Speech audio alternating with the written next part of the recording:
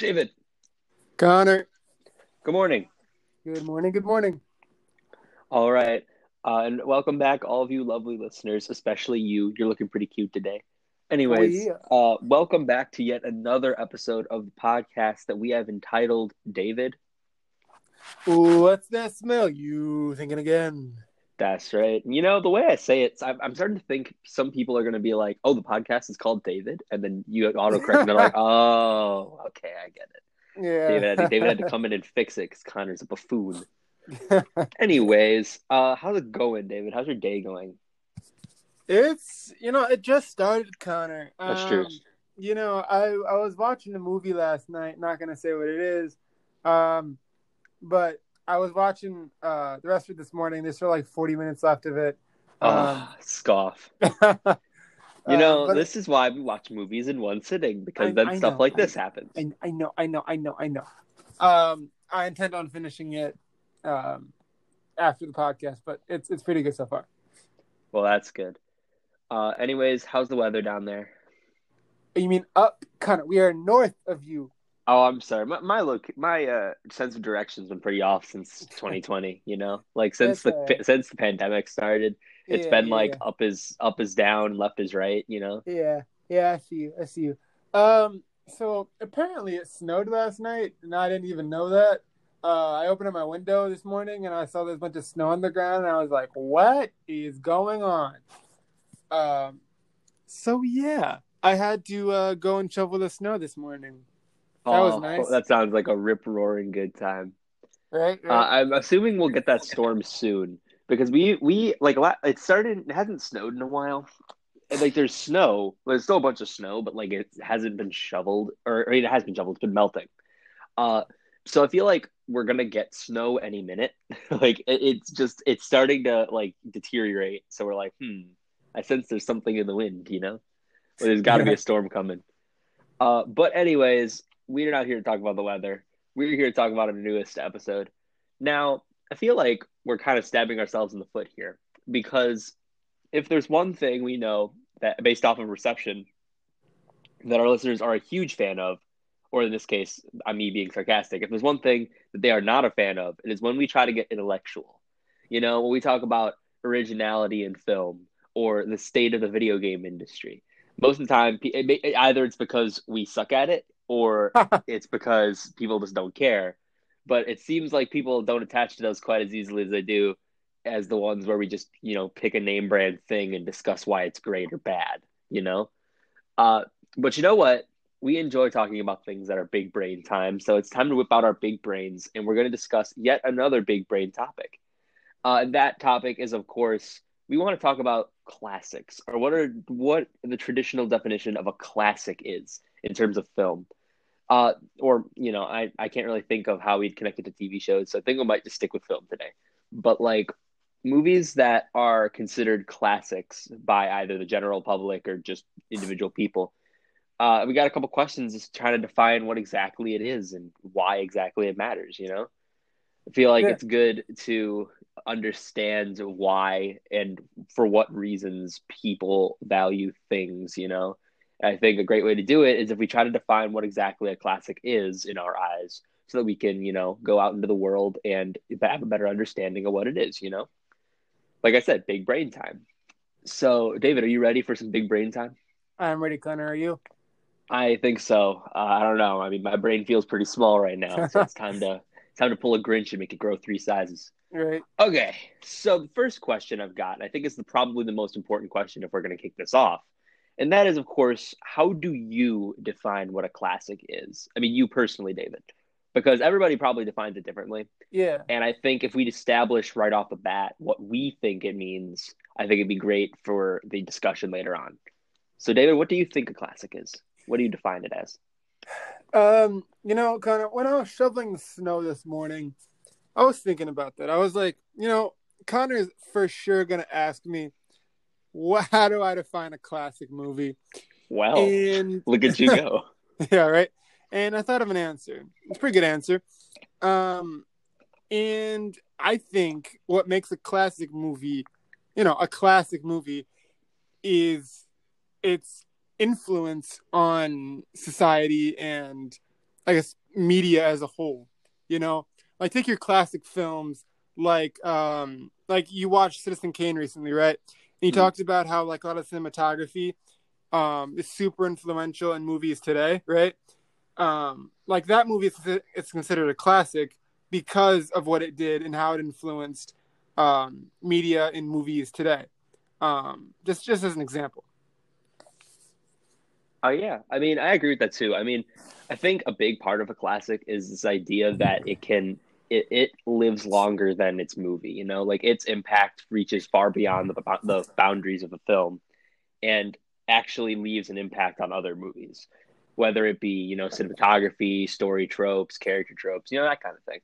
Because there's so many movies that do that. Like even something like as simple as like Frankenstein from the 30s established like this idea of what people would found scary, and as a result influenced a lot of movies that came after it instead of like in terms of horror. Like it may not be a big impact, but the idea that it still has that impact to the point where you could still reference scenes from Frankenstein and you're referring to Frankenstein, like I think that might be a huge part of it. Now, I think the what do you think like what's like the you know like what extent does the movie need to impact where you consider it a classic? Like, does it need to just have impact on like a couple of films, or does it need to be like time tested? Like, do you think like it has to have consistently influenced, or like, just being able to, if people see it as something influential, like, is that just the simpleness of it, or what do you think? I feel like it's more complicated, more nuanced than that. I feel like it has to be more along the lines of being influential to a majority of films, you know? Like not every movie has to implement it, but it kind of shifted the style of movies that we see today in more subtle ways than not, you know? Um I just lost my train of thought for a second. It's all good. Um Big brain, um big brain. yeah, I know, it has to a classic movie has to kind of shift movies as we know it, kind of shift the genre of how we view movies. Is what I'm trying to get at. And back in the I guess like the mid 20th century, um, was when movies really shifted to having like a narrative story with themes and messages and actually putting heart into the actual movie.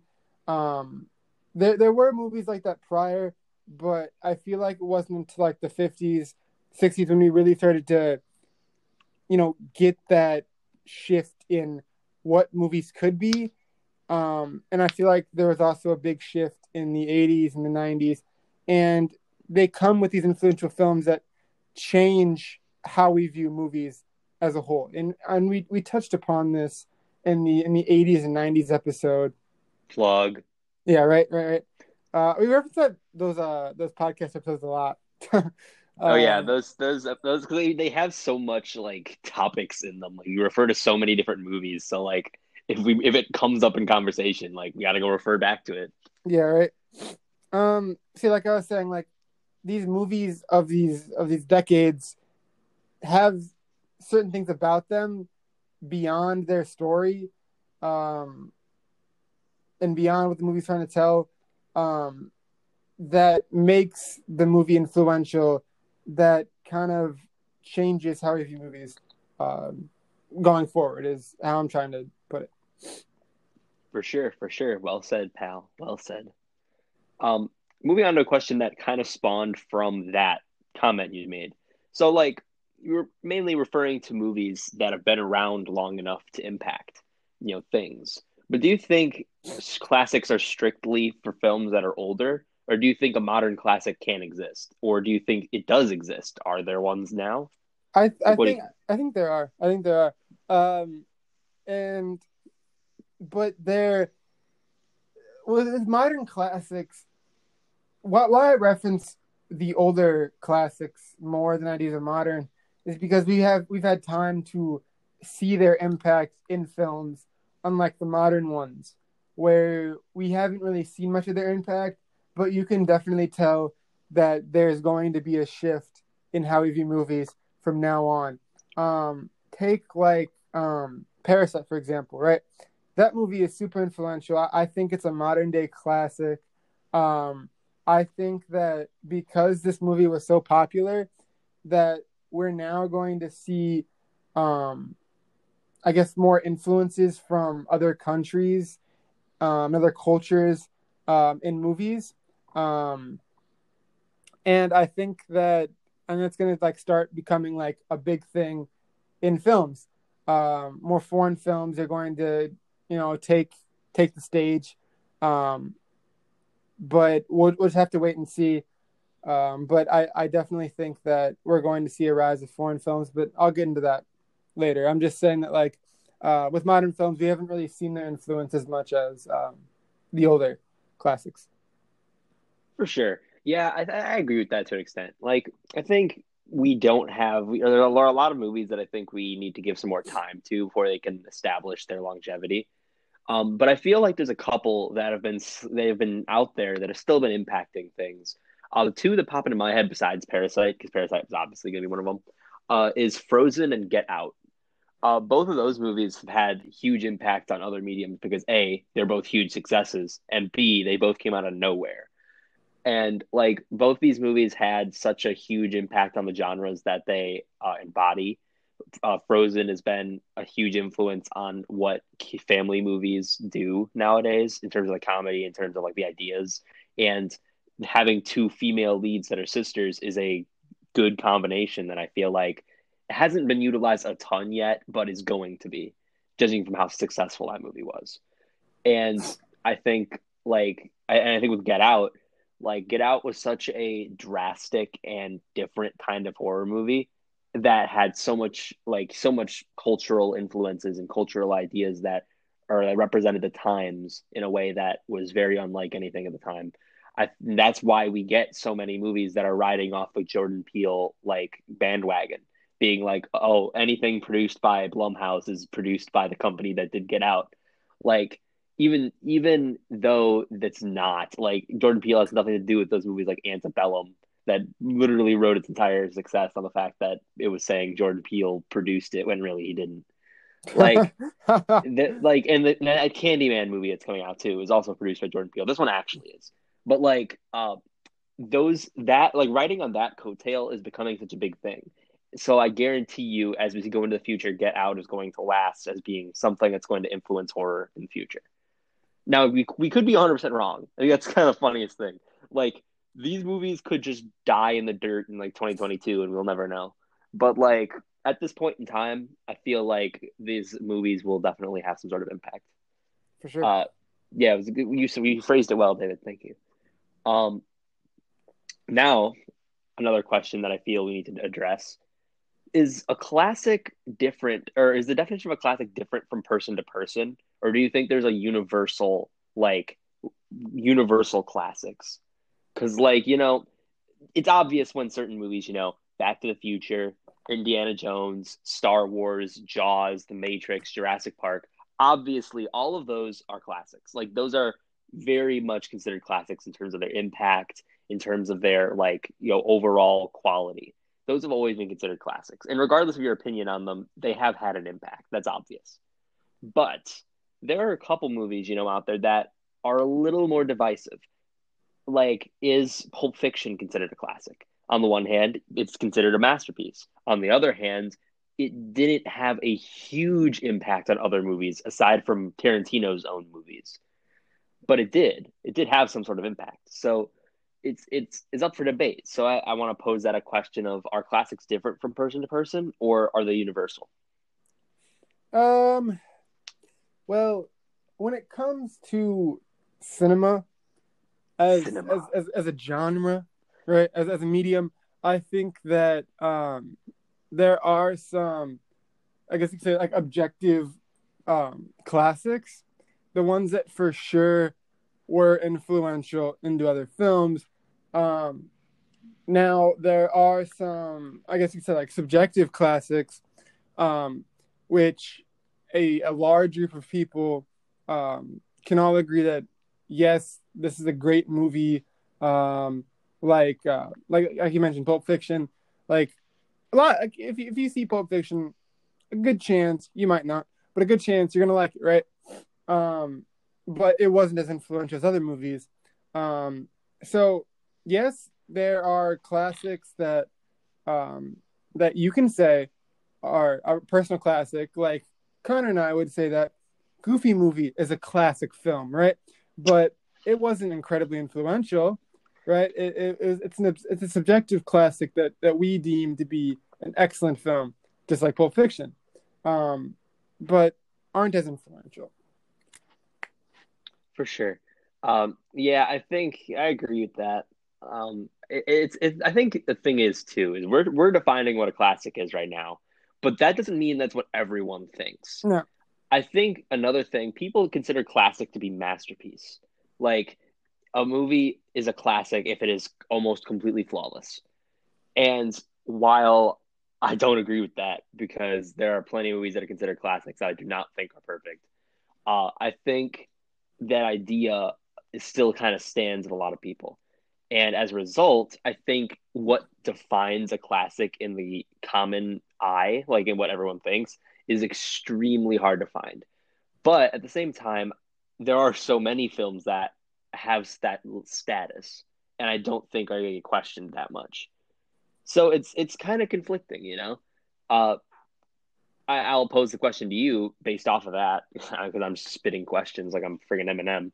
Uh, like, do you think impact is the only thing that could define a classic, or do you think technical perfection or timelessness is also a factor? Like, does a classic need to have had an impact, or what do you think? In your opinion, of course, because I mean, we're not trying to define the common yeah, of opinion. course, of course, of course. Well, here's the thing. When I define a classic, in my opinion, of course, I would say that for a classic film to be deemed a classic would have to be influential in some regard. That is what I deem a classic. Now you can deem like kind of like I talked about before. There are some classic masterpieces. Um, Now they're both classics, but they're classics in different ways. You know, are you kind of seeing what I'm saying?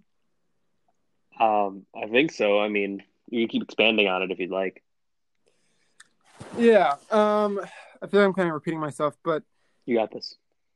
but so it it when it comes to being I've said classic so many times. I don't even. We've said if there was a drinking game based off how many times we say classics, no one would be conscious at this point. So Yeah, no, I've said the word classic too many times. we've said it a lot. Don't worry. Yeah, yeah. Um, I think that I mean, yeah.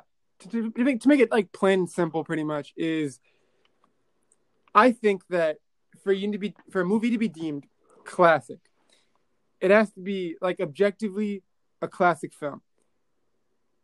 Is now it sounds kind of weird for me saying objective when I'm completely being subjective of my ideas, but what I think for sure classic film would have to have some kind of impact on the medium of cinema, right? But there are some masterpiece classics that don't have a that have an impact. So you can both say they're classics. So I think that a film can still be a classic, even if it doesn't have an impact, but not in the same regard as an impact movie. They're Sure. classics in different ways, right? Sure.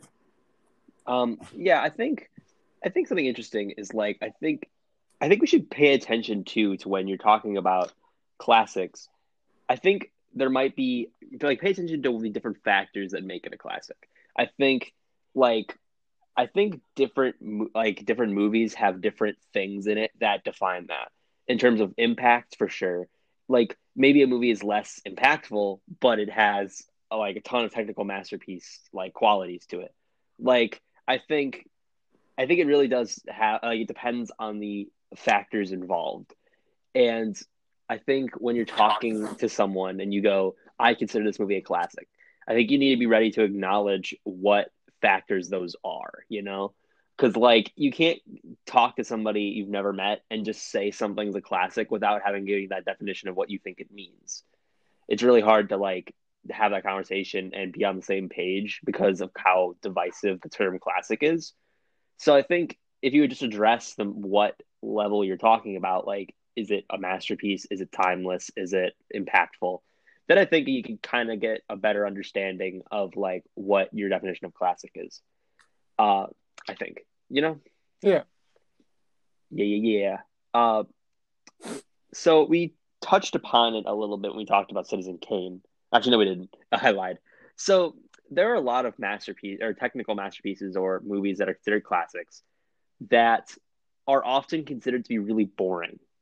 Like movies like 2001: A Space Odyssey and Citizen Kane and like basically anything that came out before 1950. Like a lot of those are considered boring by a lot of people. Do you think do you think they should be called classics at all? Like, do you think a classic should be, consistently engaging to the general public, or do you think a classic can just literally be those impactful films, or do you think being boring has an impact on that? I think even those boring movies that you mentioned, um, are still deemed classics because I'm still going off my base definition of a classic of a movie with an impact on the genre, right? And those movies are for sure impactful, regardless of the quality of the story. Yeah, I suppose you're right. Well, the thing is like when you're talking about classics, you kind of want to, as I mentioned earlier, you kind of want to be on the same ground as the person you're discussing it with. And I think if you consider something a classic and then they go, "Whoa, partner, I found that movie very boring and, not all that interesting." So is it really a classic if I didn't enjoy it? Well, I think having that mentality, well, first of all, it's kind of annoying because, Mr. Contrary over here. But like, I think what I think that since it's so personal, I think like, I mean, yeah, I'm trying to phrase it the best I can. I think you gotta recognize the strengths and the weaknesses of a film and don't just hide behind the term classic as like it means it's perfect, we alluded to this one earlier actually, but like not every film is perfect. In fact, there are very few perfect films in most people's regard.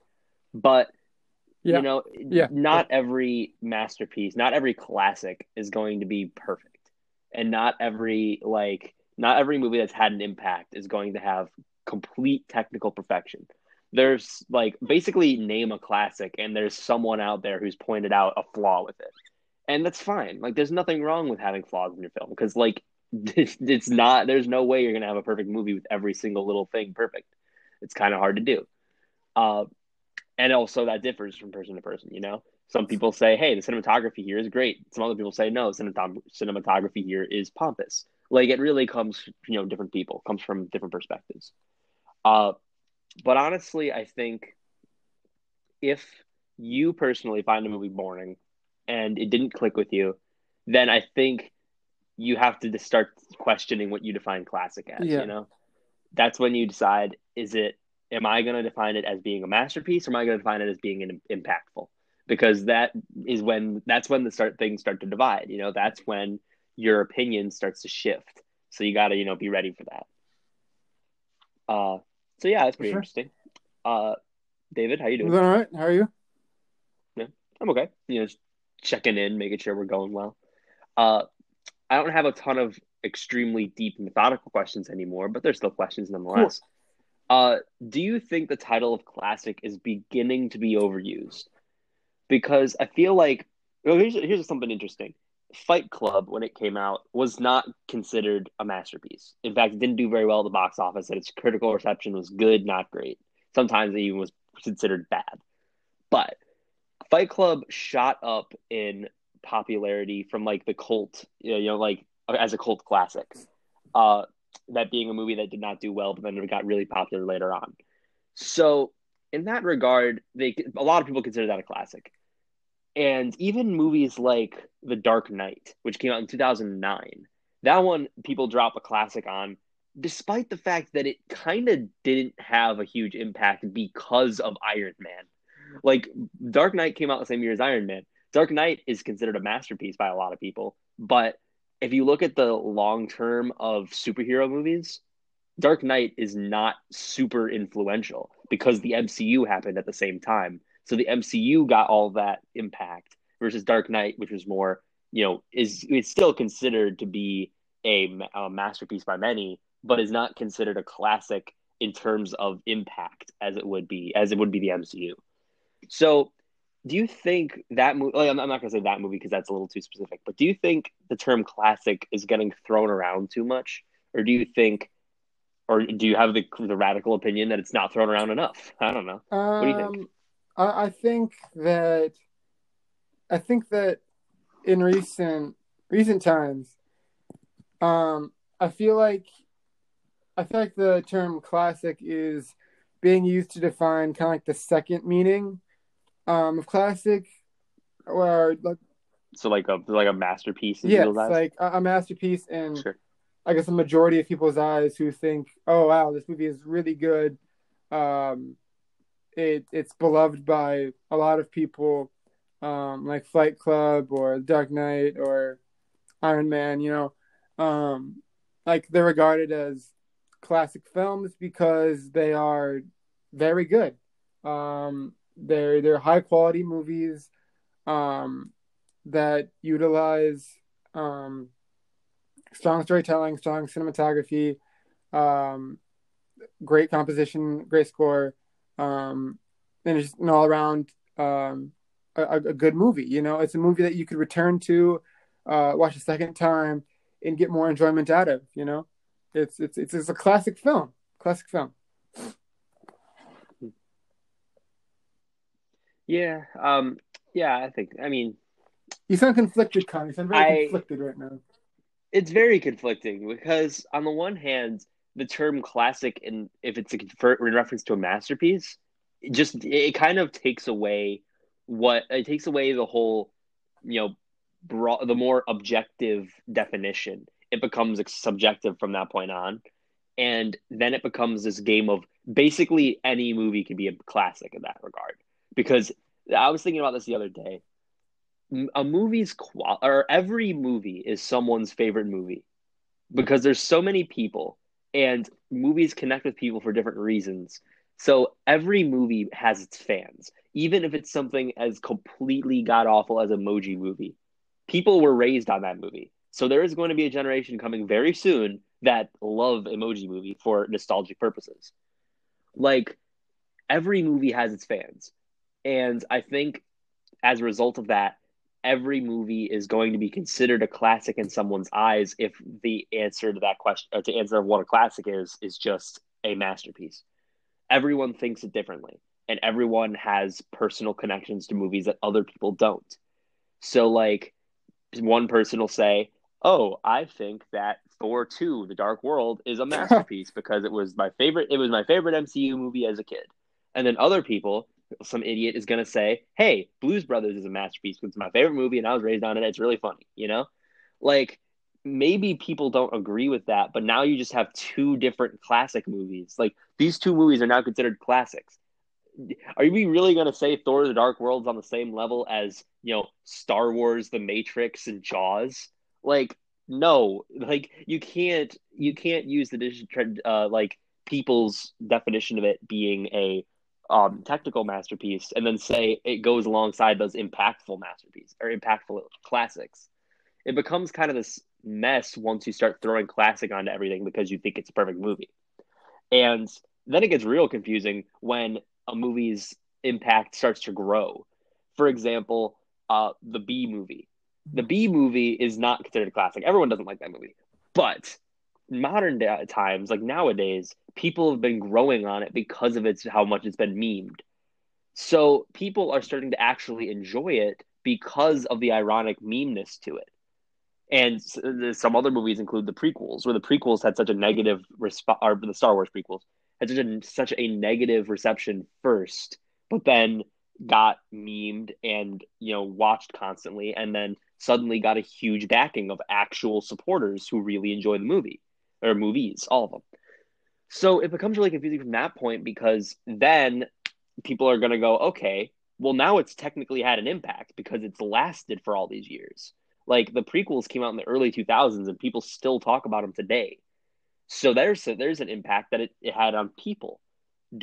Are those considered classics in the impact regard?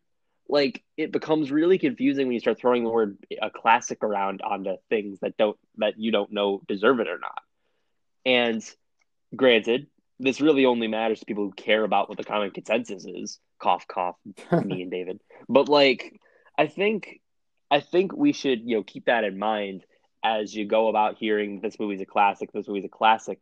That you should take a step back and realize just how divisive the word classic is. It doesn't really define. It doesn't really define what we think it defines, or it can define what you think it defines, and other times it can't. So it's weird, Yeah. Yeah, I see what you're saying. Yeah. Do you have any thoughts before we move on? No, I'm good. No. Okay, sure. So based off of that impactful classics, I think we can refer to, in the past 10 years, 2010, 2020, or 2020, we've seen a lot of movies. And I think it's time we start making some predictions. We alluded to it earlier. We talked about, Parasite and such being impactful. What do you think? Do you think there's some movies that are going to have an impact in the future, but we haven't seen a lot of that yet? Like, what are some predictions for some modern day classics in your eyes? Some modern day classics. Basically from 2010 and beyond. Well, I'm gonna be honest. I think that, I mean, except Parasite. I think. Don't include Parasite. We already kind of talked about that one. I think that a modern classic would be like Joker. That's what I feel like could be a modern classic. I feel like Soul would also be a modern classic. And actually, I do want to talk about Lady Bird and Call Me by Your Name, because I feel like those are examples. You know me, guys. I'm a big coming of age type guy. I like those kind of movies. David sure does love growing up. Yeah, right. And I feel like Lady Bird and Call Me by Your Name are great examples of the, I guess, coming of age genre of what they could be and what they could be for the future going forward for modern day coming of age films. Because I feel like with those movies, they're very relatable characters. Well, because those movies take place modern day, so you can really relate to them, and I feel like those are really good examples of what, if you haven't seen them, totally check them out. But they're really good examples of what coming of age films could be. Like I said, Joker, and Soul. Soul is in a similar boat to Pixar, not Pixar, similar boat to Frozen. In the similar regard to what family films can be. Now the thing with Soul is, unlike a lot of children's movies that are like directly directed to children, with this film, it has a lot of mature themes that a lot of other like, I guess, Pixar films haven't really explored with yet. And I feel like this movie is kind of like a trailblazer of an example of what children's movies can be, because they can be enjoyment for children and adults alike.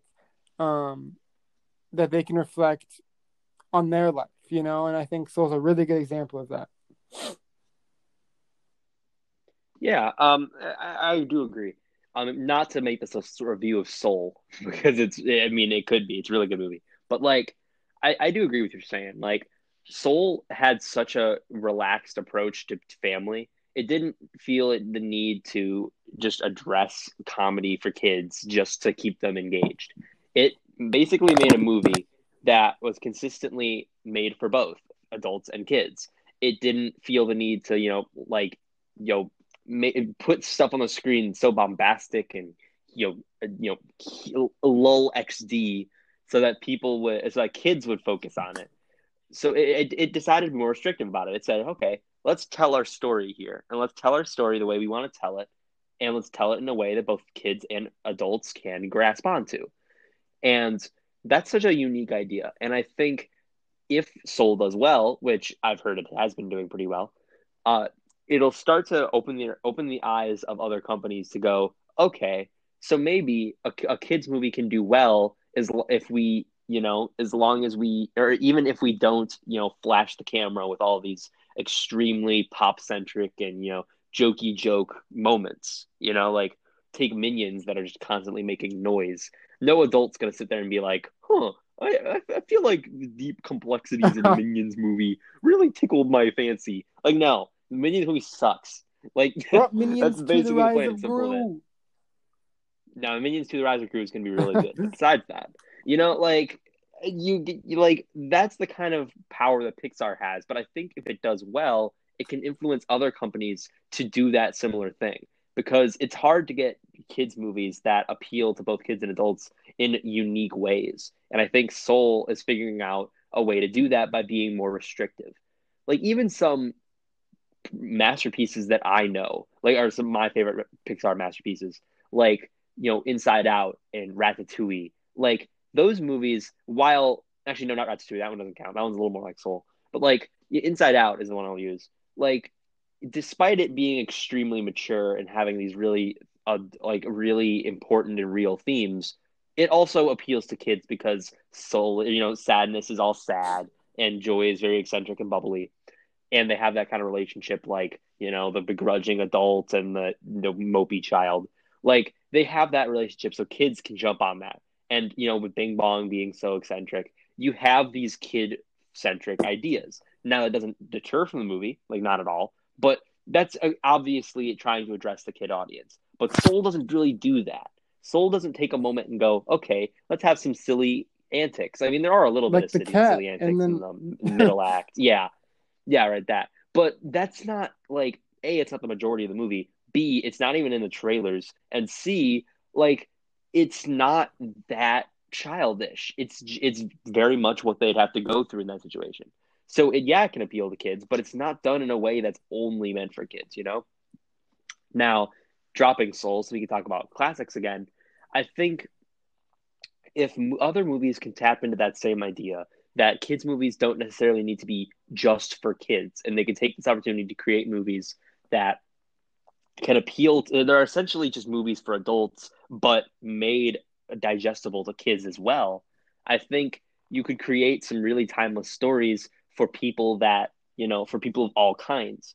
Like that's the power of family movies. Like any kind of person can watch it at any time and feel emotionally connected to it, versus with adult movies where you have to be in a certain mindset, or you need to you need to be grown up to comprehend some ideas. No, like Soul did a great job of balancing that, and I think that impact could be really interesting. um as for Joker, as you mentioned, I agree with that one too, but I feel like Joker is an example of of an influence, which is rated R superhero movies and or comic book movies, Deadpool. I should say. I would actually point to Deadpool first in this regard, because if Deadpool wasn't such a big hit, we would not have Logan, we would not have Joker, we would not have X, Y, and Z of all these R movies that are coming out, superhero movies, because that is in and of itself kind of a shift. Like, regardless of if you agree, like rated R superhero movies is a movement in a way where people did not think that was a good idea. Like you had Blade and you had several other R movies like early, like 90 or late 90s, early 2000s. But that kind of died because none of them succeeded. Because the ones that succeeded were X-Men and Spider-Man and eventually Iron Man. Those are the ones that succeeded, and those were not dark at all. So like, oh, they were a little dark, but not like rated R dark. So basically, after all these years and Deadpool coming out and saying, "Hey, superhero movies can be R-rated and be extremely successful," that opened the eyes to a lot of people to start making R-rated superhero movies, and that's how we got movies like Joker. Like, not because they thought, "Oh, the Joker is going to be the new big superhero that everyone's going to love," but it was more like they understood that they could take the risk of making an R-rated movie based on comic books, and it could still do well. And fun fact, it did well. So like I think that's in and of itself does make Joker and Deadpool and Logan classics in a regard, regardless of their quality. Like, I'm not a huge fan of Logan. I think it's solid, but I don't love it. Uh, but I do think it's a classic because it's keeping that R-rated superhero movie thing going. In fact, I feel like Logan was important because it was the second Yeah. one, Dave? Like, it came right after they had Deadpool. So this was like the test of if it was going to last. And hey, got a nomination for Best Adapted Screenplay, so that's a plus. Uh, Actually, though I don't really think it deserves it because the comics are nothing like the movie, but whatever. You get the idea. And then as for Lady Bird and Call Me by Your Name, I have not seen Call Me by Your Name, so I can't speak for that one. But I can speak for Lady Bird, and I do agree. When you think of modern day coming of age movies, those are those are the ones you think of because of how impactful those were and how much quality was put into them. So even if there are other coming of age movies that come out, it's good. It's basically going to attract comparisons to Lady Bird and such because those are the ones that were biggest and those are the ones that were considered the highest quality. And I think that's another defining characteristic of classics we barely talked about. Like, if a movie comes to mind the instant you refer to something, think that might be a sign of its impact. Like, if you think coming of age movie and Lady Bird comes to mind, boom, that should be an instant indicator that there is some classic factor here. Like, and if a lot of people think that's even Yeah. better. Uh, but like that, I think that is kind of a factor to it is the idea that people think about it when you refer to a certain idea, not like, oh, birds and women, and they go, oh, ladybird, like not like that. But like if you think of of an idea or a genre, and that's the thing that comes to mind, I think that might be another indicator that something is worthwhile. Yeah, that was good stuff, David. You brought up some good ones. Good job. Arigato. Arigato. Why is that becoming your thing? You said that like a couple of times in the past couple of days, guys. It's thank you in Japanese. Arigato. Well, I know that it's polite, but like it's just very random that you started doing it now. Oh well. So here we'll do a couple more questions. I got two more. The first one is, what are some overlooked classics in your opinion? Like, I know we talked about impact being the defining factor. So I think what's interesting is not every impactful movie is put in the limelight. Sometimes movies that are impactful just kind of flow to the wayside and aren't referenced a lot. Like when people say, "Hey, what are some classics that had a huge impact?" These ones aren't usually mentioned. What are some of those, David? What, in your opinion, what are some classics you think are a little overlooked? Like classics by influential wise, right? I would say influence, but I could totally. Obviously you can refer to masterpieces if you'd like. I have no problem either way. Well, I feel like if a movie is influential in some regard, they're going to be mentioned. Like they're not going to be like completely disregarded as like influential movies. Of course, going to be mentioned quite a bit. But I guess if I had to pick some films that were mentioned not as much as others, I'd have to say, I guess Spirited Away. Even though I feel like the movie's talked a lot about, but I feel like that movie is influential because it was one of the first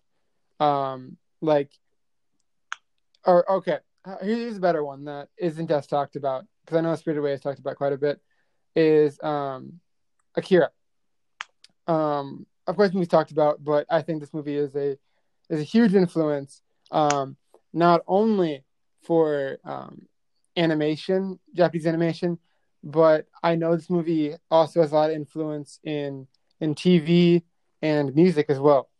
I haven't seen it, but I know this movie is super impactful when it comes to bringing like Japanese animation over to the West, right? Because really before this movie, there wasn't much Japanese animation over in the West, right? So this movie and among some others were kind of like the trailblazers for bringing in like anime and stuff like that over here. I mean, even now, um, this movie still has a huge influence on a lot of anime today, which I think is really really cool. And I also know that it's also influenced a lot of like hip hop music too. Um, and yeah, I think that movie and Spirited Away are huge trailblazers and influential movies when it comes to animation. Oh yeah, that's a brilliant point. Yeah, like I think another indicator, something that should be mentioned, is if a classic can reinvigorate a genre. I think that's totally a unique factor as to them. Like Japanese animation was not really that big in the States for a long time. And movies like Akira and movies like Ghost in the Shell and Spirited Away, anything from Ghibli really, like those started to establish that Japanese animation could be something that Americans can enjoy. And fast forward to now, Japanese animation is like huge in America, like absolutely huge. It is not an underground thing. Like anime is huge. People adore anime here to the point that a lot of them even enjoy Japanese animation more than American animation. So that's something that's interesting. Like there are no other countries that can have that. There is not a lot of people saying I am a huge fan of Spanish animation or I'm a huge fan Indie of French animation, animation. While there, of course there are, yeah, right, there are fans of those. Like there are Joe fans of Define. Indian animation.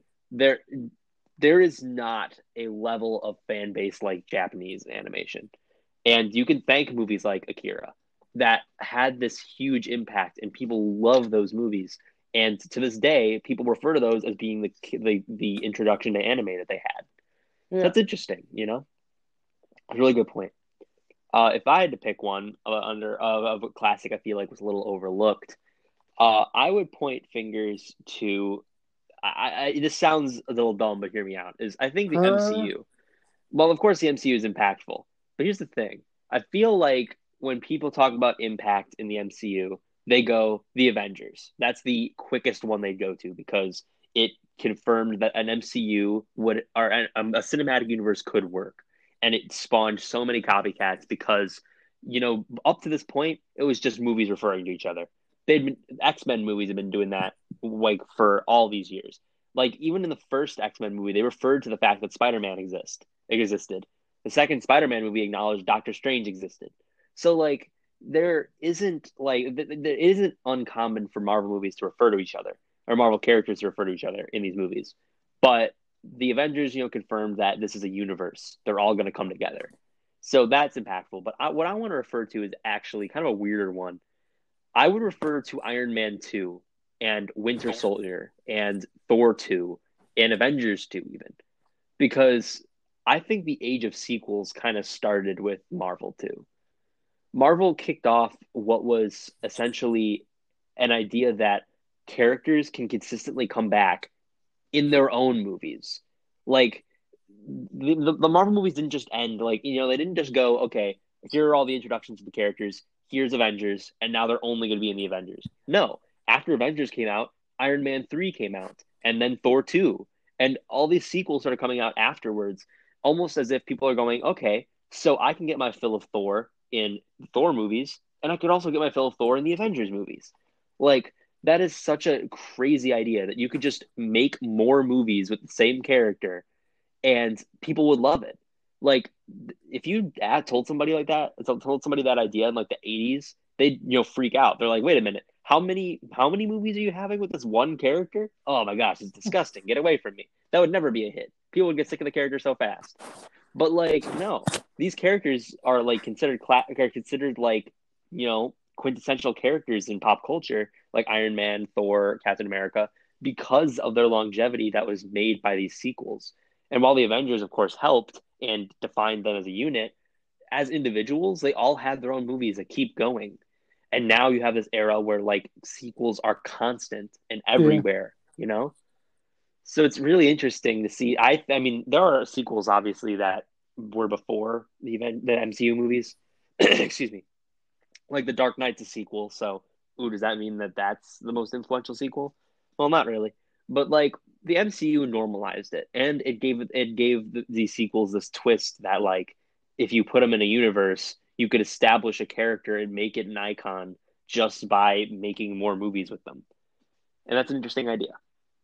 Now, like I really should mention, I guess that there are a lot of sequels that were long before the MCU. And if you listeners think there are sequels that are more deserving of this influence, like if you think the prequels are more influential, that's fine. I'm not trying to say that like the MCU is the sole factor that's for the sequel craze, but you know what? I feel like, in my opinion, that the MCU, if it didn't exist, I feel like sequels would not be as prevalent. I feel like MCU confirmed that sequels can be profitable and can exist within a universe and continue to expand. In my opinion, of course. Yeesh, I need to stop talking. I need to shift No, the you're good. focus to you for a minute. My last question before we get on to the suggestions is one that's pretty Mhm. important, I think. Do we even need the label of a classic? What's the point of the term classic? Like why? Why even bother? Um, well, you know, do we really need terms for anything? Like, then it kind of raises the question, like, do we really need to call anything anything, you know? I mean, the reason why we have the term classic is to kind of show that, hey, this movie was influential in some regard. So, hey, you get the term classic. That's it. I mean, honestly, it doesn't mean much more than that. You know, like if you watch a classic film, then you're gonna see some kind of influence that you've seen in other movies before. Like, hey, I've seen that before. Like, oh, it came from this movie. Cool. That's really it. You know, it's just a title that you can slap on a movie that really trailblazed movies going forward. You know, um, and then there are other movies that are considered masterpieces that you might not consider masterpieces. And I mean, it is what it is. And same thing with classics. It's like, hey, this movie is a classic because it's impactful. You might not think it's great. You might think it's boring. You might think it's trash, but it's still a classic regardless of what you think because its impact influenced other films. Maybe it didn't influence you, but it definitely influenced the medium enough to change it for what it is. You know, that's pretty much what it is.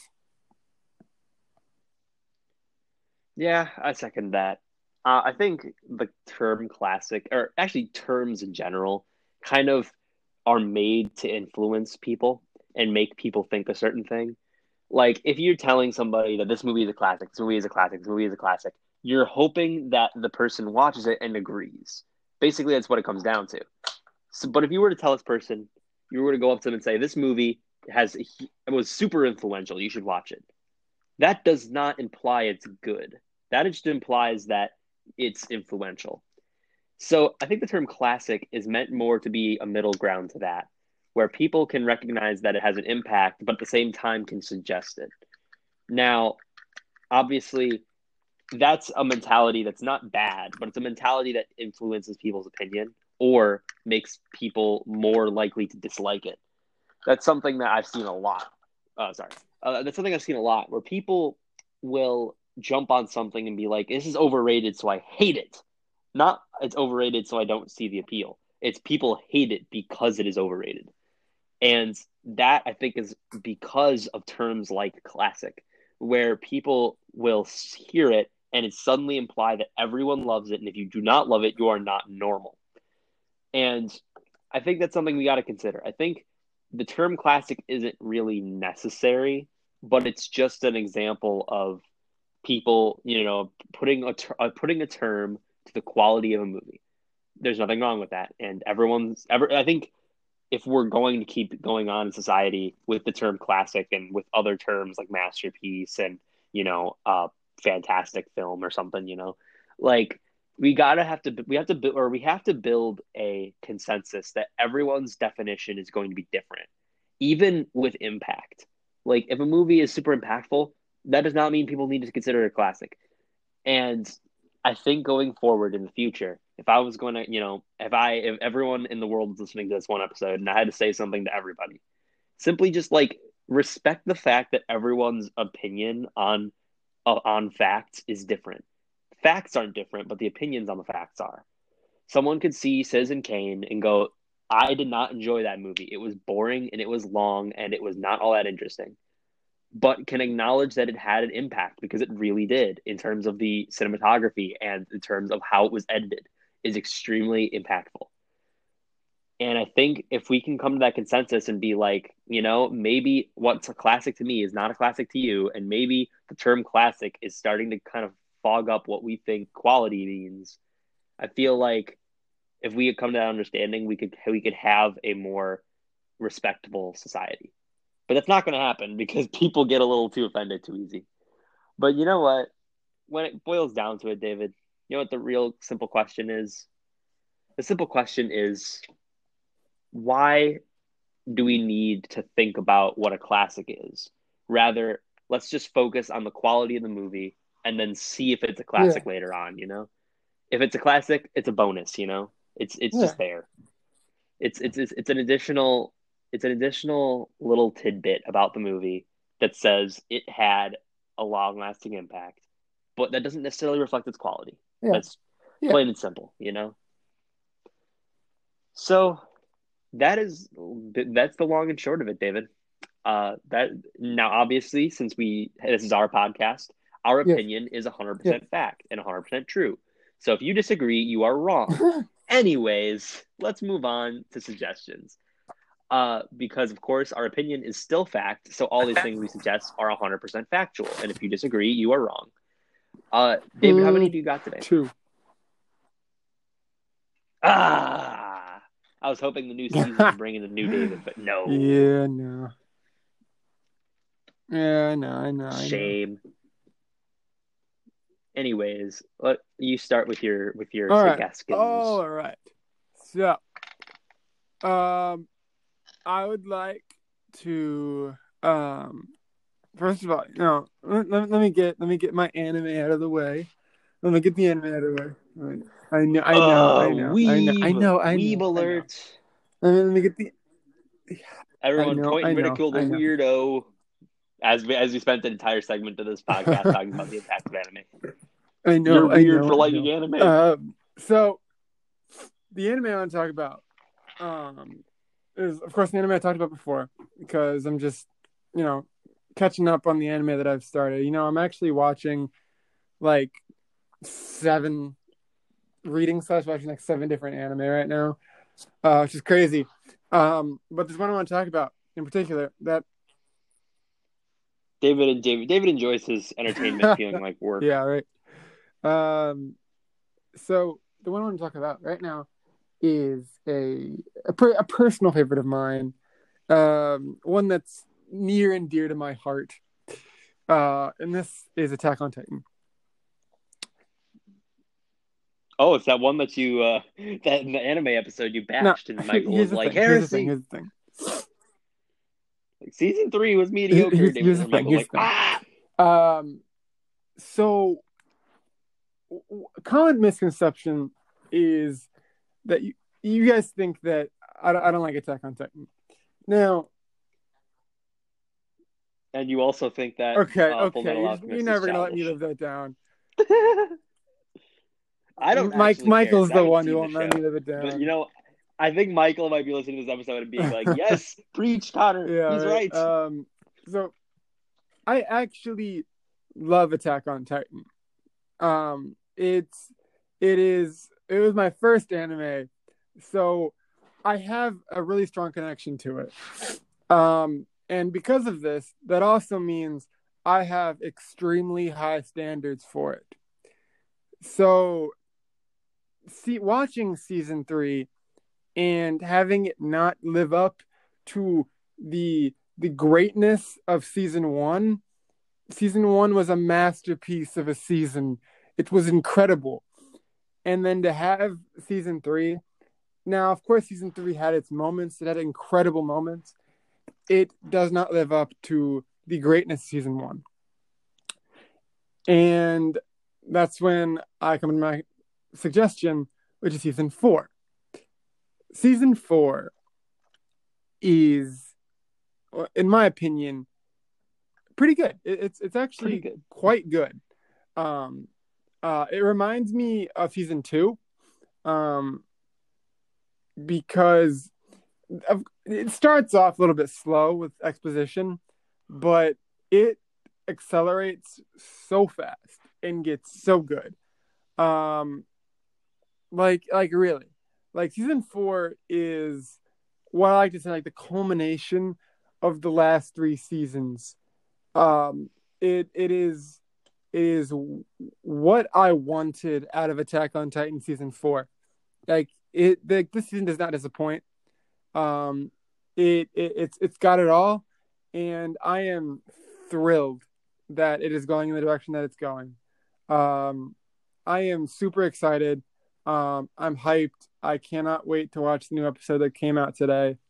Um, yeah, Attack on Titan season 4. If you have not seen Attack on Titan, you should watch it. It's a pretty well known anime. Everyone knows Attack on Titan, but if you haven't seen it, go watch it. It's really good. So yeah. Actually, I just thought of a third suggestion that I could do. Egad. Yeah. You went and did it. Congratulations. All right. All right, So round 2. I would like to do kind of a mini review of a One Piece arc. It's not finished yet, but I mean, we're at all right. we're at an hour So and 2 minutes. You got a time. little mini review of the Wano Kuni arc so far. The Wano arc so far. Now take what I say with a grain of salt because the arc isn't finished yet.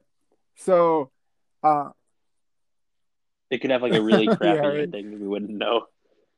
Like, oh, wait a minute! All the characters die in the last Yeah. 5 episodes. There's a Yeah, that black would be screen. Lame.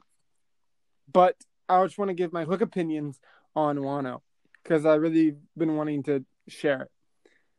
So, in a lot of people's opinions, Wano is the greatest arc of One Piece, and I have to disagree. Hot take: I have to disagree. Now, let me tell you why Wano's great. Wano is a great arc. Don't get me wrong. I think it's incredible.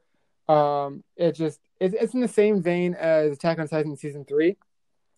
Well, actually, not really. I think Wano's a lot better than Attack on Titan season 3. I think that compared to other arcs like Dressrosa or Whole Cake, I think that the storytelling direction isn't the same. Like, let's take Dressrosa. Dressrosa is my favorite arc. It is so good, so well crafted. It has an excellent antagonist who was built up hundreds of chapters prior. It is an excellent arc. It is so good. Now, where Wano falls is in its character building of some characters who are major. Like the main antagonist, Kaido. I feel like he's been built up, but we haven't really gotten a backstory on him that makes him impactful. He's not a very impactful antagonist. Of course, he's done terrible things to the Wano people, and of course, I see the motivation of Luffy wanting to defeating him, but I feel like his character development is not on the same level as Doflamingos in Dressrosa. Um, and I feel like that aspect it's a bit lacking. Um, I also feel like there are some characters that are okay. Anyways, like I was saying, um, yeah, Cut some I'd stuff be off going into because you're going to spoilers. go into spoilers. But That's okay. like I was saying, I think Wano is an excellent arc. I think it's incredible. I think it has incredible fight scenes. Um, it has been built up for the past like 4, 5 arcs. So it's got to have a huge payoff, and I think it's been having a pretty good payoff. Not as good as I'd want it to be, but like I said, Wano is not over yet. So, like I said, take what I say with a grain of salt. It's good, but I think it could be better. And yeah, that's what I have to say about Wano. Yeah, Dang, right. David's really spitting some facts right And then now. my third suggestion is a movie that I watched last Sunday, I believe. For some reason, I like watching movies on Sundays. I don't know. Uh, yeah, right. Sunday's a pretty good Um, day. you watch movie I will every day. probably watch a movie today. But That's true. this movie, whew, I tried watching it before, and Oh, I couldn't bear it. we very briefly alluded to this one before. I think we Yeah, talked about it in an yeah, episode before, or yeah. not fully because you We hadn't did talk finished about it it by then, once. but we did talk about it once. And I talked about how I couldn't finish it, and I was like, ugh, the representation of some of the aspects of this movie are just terrible. Yeah, yeah, Stupid, yeah, right, stupid right. guy, And so stupid I was like, movie. all right, I should go back and finish this movie. I really need to. So I went back, restarted the movie from the beginning, and watched it again. And the aspects I didn't like about it were still there, still very much present. But I would say by the time I finished the movie, it wasn't as bad as I originally thought it to be. And you guys are probably wondering, why haven't you said the name of the movie yet? And I will. This movie is Perks of Being a Wallflower. No. Oh, I thought you were gonna say Soul. Um, no. No, I'm kidding. Um, this movie is is a book adaptation. So right away, I'd say, read the book over the movie because I can already tell that the book is better than this movie. Um, I just this movie it has a very poor representation of high schoolers and what high school life is actually like, and the main character is just like a pity party. Like he looks like he's on the brink of crying every time he's on screen, and it's just That's just Logan yeah, yeah, Lerman. yeah, yeah. Um, The main character looks yeah, too much like right, Percy right. Jackson, and I don't like it. And then by the half point in this movie, they had so many different things going on that weren't completely flushed out that I was like, oh my God, there's going to be so many loose strings by the time this movie is over and it's going to be garbage. But surprisingly, by the time the movie ended, they wrapped everything up nicely. And I was kind of surprised by that. Because kind of they had there's the main character and that one girl. There was the main character and Emma Watson, the main character and the main guy. There was the main character, not main character. There's the guy, the guy friend, and the bully guy. Ezra Miller? Yeah, Ezra Miller, Like Ezra Ezra Miller, Miller? and the bully, and then there is the main guy and his sister, which by the half point of the movie weren't even close to being wrapped up yet. So there was like 7 different things going on, and I was like, "What the heck?" And you're only developing one thing right now, one relationship, the main character and Emma Watson, and it was just like, oh, this movie is such a mess.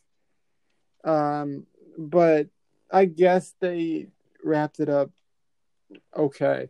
Yeah.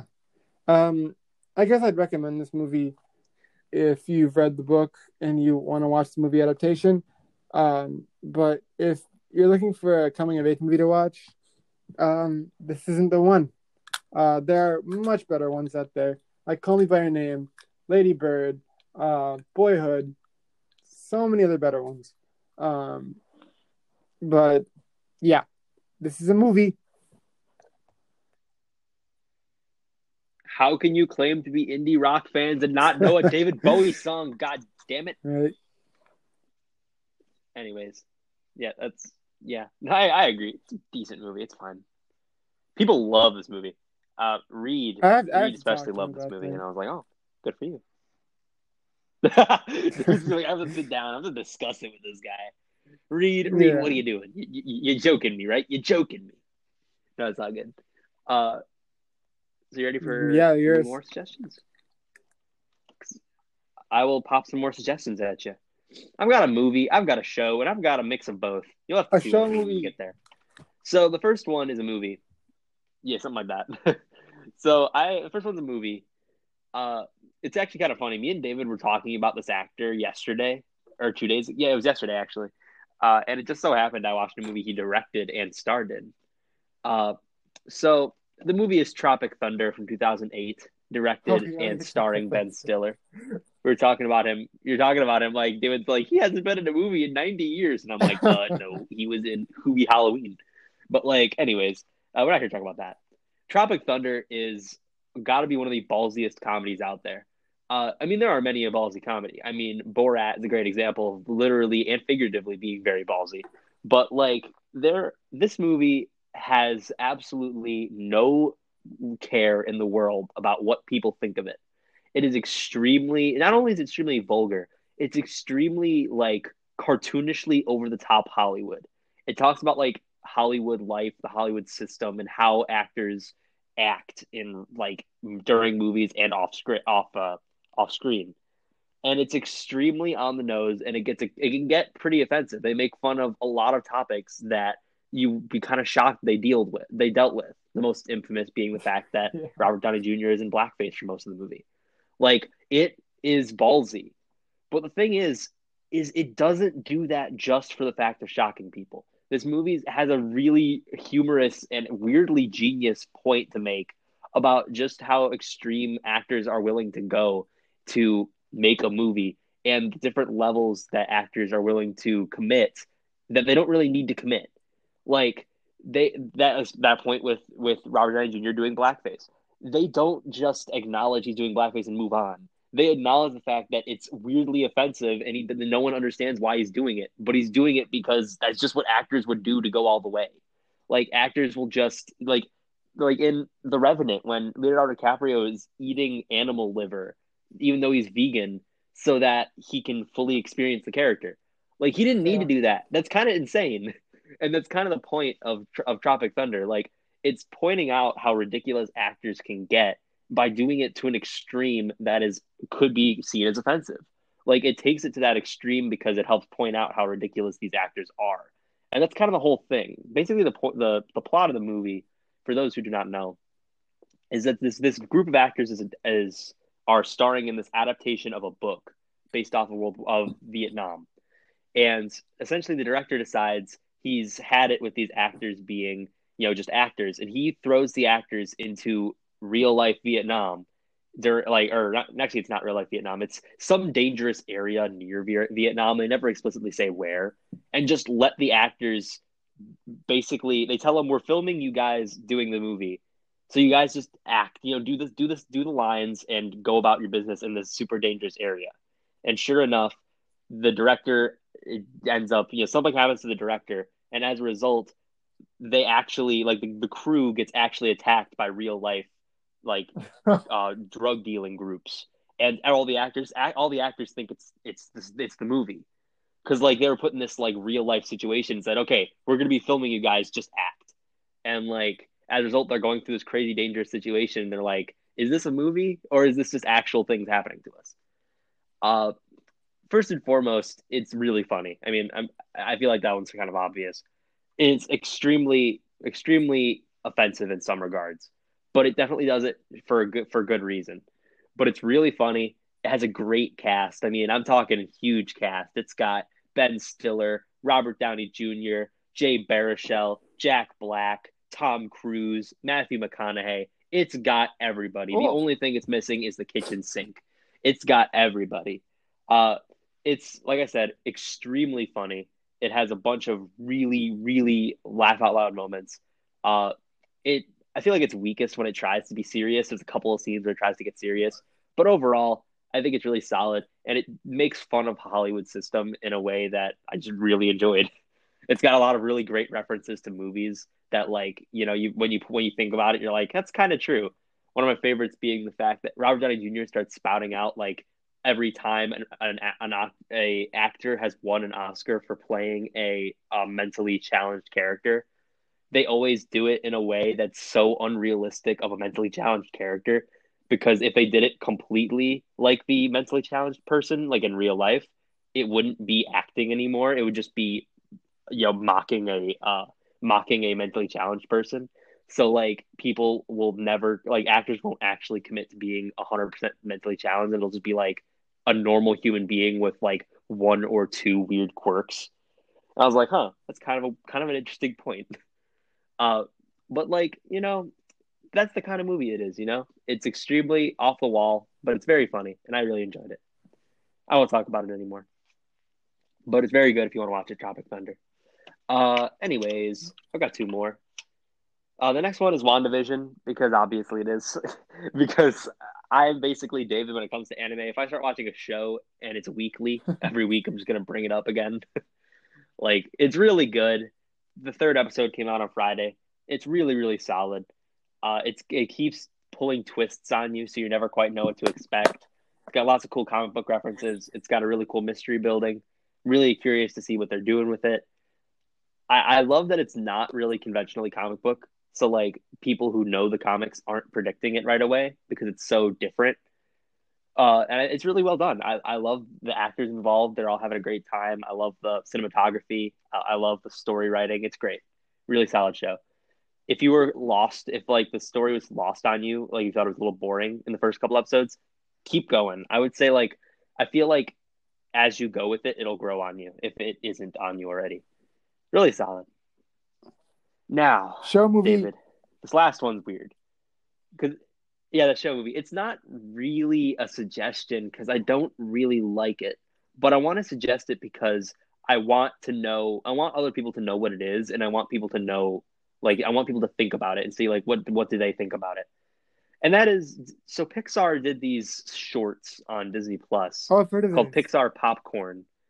It's just a yeah, they're like collection of 10 shorts. They're all like 2 minutes long, or some of them are 4 minutes long, but like they're super short.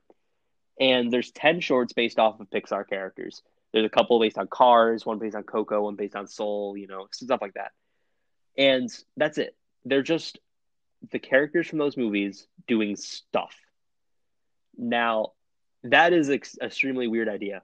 It's not normal because who wants to see stuff happening with no purpose? That is literally the entirety of all these shorts. It's The Incredibles, but doing stuff. It's the Cars characters doing stuff. That's literally all of them. There's not one short that has a point to it. It's just characters doing stuff. So it seems like it was more just giving the animators something to do. That's what it screams to me. And I think if you're a huge fan of these characters, I think maybe these will be like grow on you. Honestly, I was not a huge fan of it. Like some of them are pretty good. Like Souls was pretty good because it kind of fits pretty well with the tone of the movie it's based on. Though a lot of that short is just clips from the movie, but whatever. The Coco one's pretty good because it's a good idea to make a short like that. But overall, I mean, a lot of these are just very useless. They feel like nothing. They feel like just stuff. They go into your brain and they leave their brain with absolutely no impact on your life at all. But I want people to watch them because like it's an interesting idea. I want to know what people think. Like what exactly about these gives them purpose, and I want to know what people think. So all of you listeners, I need you to go out and watch them. You can watch them all in 22 minutes because there's a whole collection of them. That's just all of them. It's super short, but if you want to check them out, by all means totally do it. And I want to know what you guys' opinions are because it's such a weird idea, and I want to know if it works for you guys.